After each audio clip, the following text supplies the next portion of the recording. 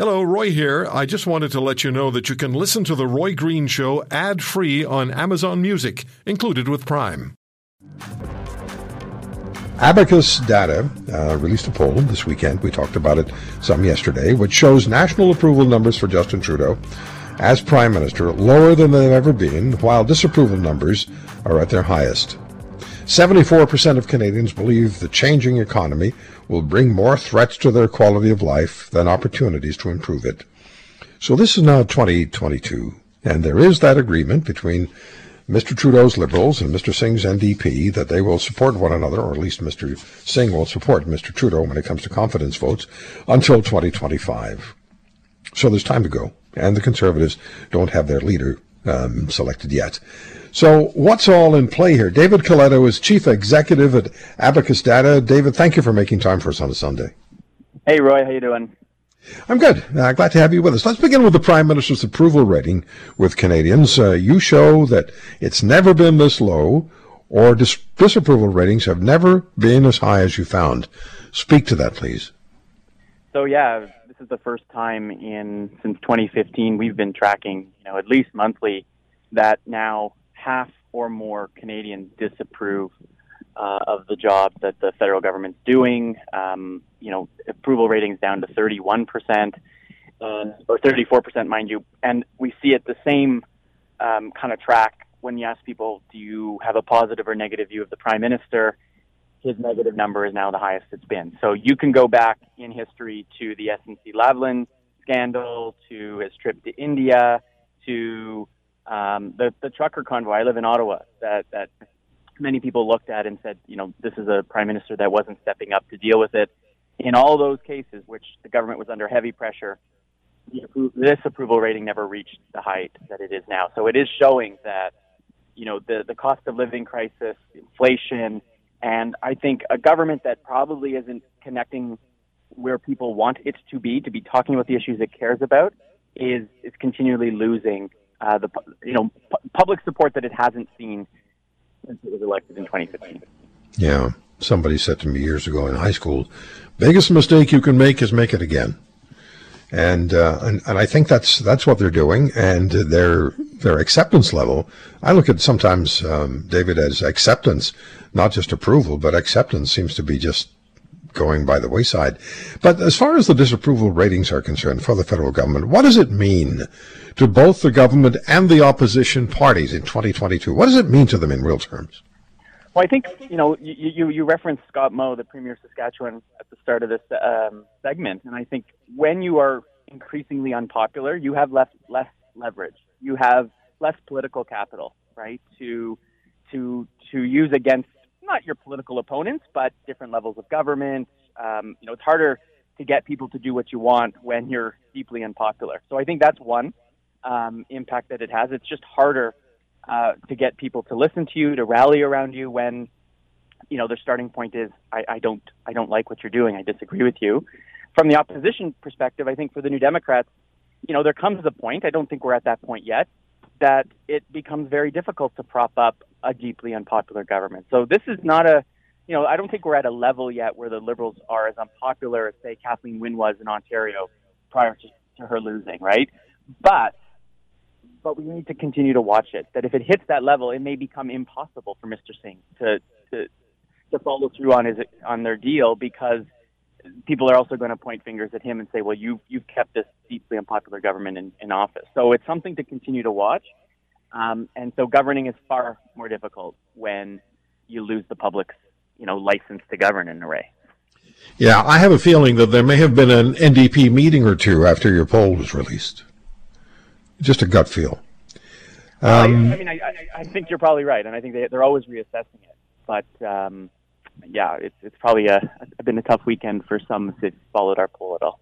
If an election were held today, I don't really like this question, and I try not to ask it too often, but if an election were held today, based on the numbers you saw, what would we see if Pierre Poilievre were the leader of the Conservative Party and Justin Trudeau were still the Prime Minister running for re-election? What do you suspect might happen if an election were held today?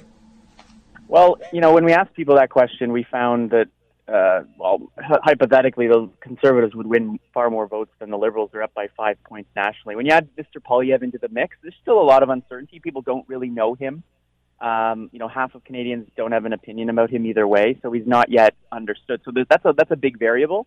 But I suspect that the likely outcome is a Conservative minority. I just don't see yet in the current landscape that the Liberals would be able to replicate what they did last year around this time. But that is a huge hypothetical. And as you know, Roy, politics can change really quickly.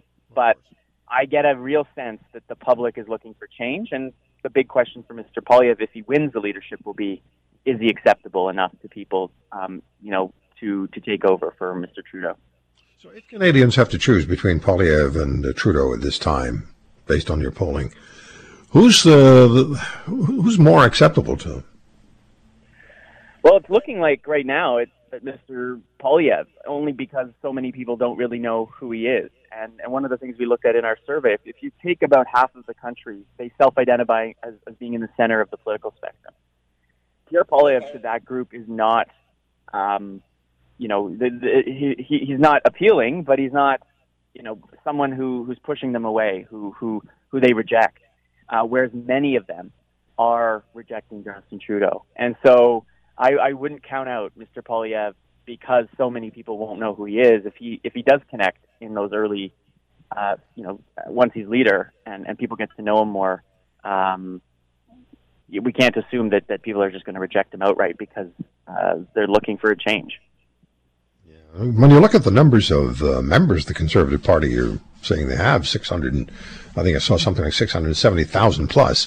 That's just massive. No political party in this country has been able to go to an internal leadership polling, or at least voting, with those kind of numbers before. That's huge. That to me speaks to a number of things. One of the possibilities is that Canadians are really energized and they want to have a say in what's going to happen with the official opposition party. Keep them there or turn them into a majority government or minority government. I think that's true. I also think that it shows just the level of animosity that particularly conservative-oriented Canadians feel towards this government. That the desire for change among conservative or conservative-oriented voters is so strong. I mean, our polls showed this.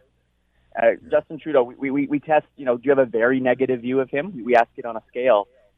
34% of Canadians have a very negative view of the Prime Minister, right? It hasn't hit that high ever before. And most of those people are conservative. I think it's like 80% of conservative supporters have a very negative view of the Prime Minister. That's a big driver in what's causing them to sign up and have a say in the leadership because they so want to see the Prime Minister replaced. I've also seen recently, David, some ridiculing of the Prime Minister and his ministers and their policies. And I tweeted the other day, it's one thing to have people angry at you. It's an entirely different thing when they're laughing at you.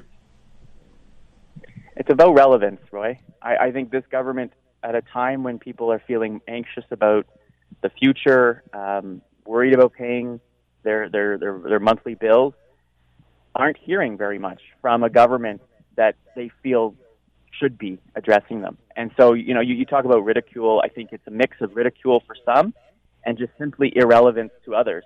And that's a very dangerous place for a government to be at a time when so much in the world seems wrong and out of place.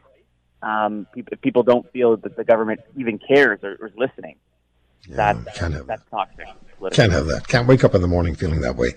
Okay, back to the poll, which is scary for the federal Liberals. 75% of Canadians fear the changing economy. That's a big number. 75%. What's the context there? Well, I think it's this insecurity that people generally feel today. It's one of those key questions I use to be able to understand sort of the outlook that people have. And, when the specific wording is they feel that changes in the economy will threaten their quality of life as opposed to, provide opportunities to improve it.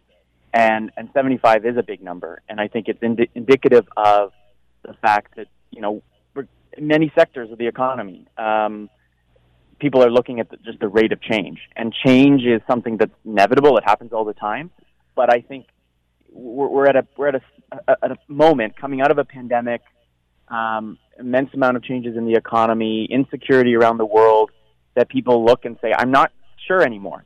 We've come to a point where I'm not sure it's going to get better in the future, right? That the next generation is going to be better off than the one that came before it. And that's from a political perspective, again, a very challenging place to be, because it allows political leaders who want to take advantage of it to feed into it. And I think we see it around the world. This is not just unique to Canada, obviously. Yeah, at this time. Boy, it's an issue that I'm sure is dogging each and every country, and the politicians and the governments have a responsibility to stay in touch with people, or they'll run into the kind of numbers that you're finding. Now, what about this one? 1/3 of Canadians believe white people are being discriminated against more than people who are members of visible minorities. What's the interpretation? I keep using the word context, but once again, David, what's the context behind this one? Well, I think it's actually related to what we were talking about earlier. I think it's there's a subset, and it's a minority view in the country, but it's still a sizable minority view that, if you're white, you are far more likely to believe this, by the way, than if you were a member of a visible minority community. That the way we talk about issues, or the way that policies are set up, seem to, from some people's perspective, and this is perception. Perception in my world is very powerful. It's not necessarily the truth, but it's what people think. It puts them at a disadvantage. And that feeling of losing control, of losing your place in society, of losing your job or losing your status, is a very powerful motivator. And so it gets people thinking this way. And I think you've seen it. The best example of it is in the United States, where I think someone like Donald Trump spoke to those white Americans who felt their status was under threat. But I think the reason I put it out in the public was it's important for us in Canada not to be complacent about it, and not to assume we are not like the U.S. or we can't go down that path. And so it's a question of, why do people think that, and how do we work together, I think, to overcome that sense of loss that a sizable number of people feel. And it's part a rejection of the wokeness that I think you sometimes hear, and it's part economic and social anxiety that people are feeling. I think it's important that you release that information. Opening doors to discussion, to meaningful discussion and conversation and understanding, and people talking to each other about something that matters to all of us. I think it's really important that we have that information. So glad you did. I agree. Okay, I'm going to keep another 30 seconds, then I'll thank you so much. What is there something I haven't asked you about, a finding that really stuck with you that you can share with us?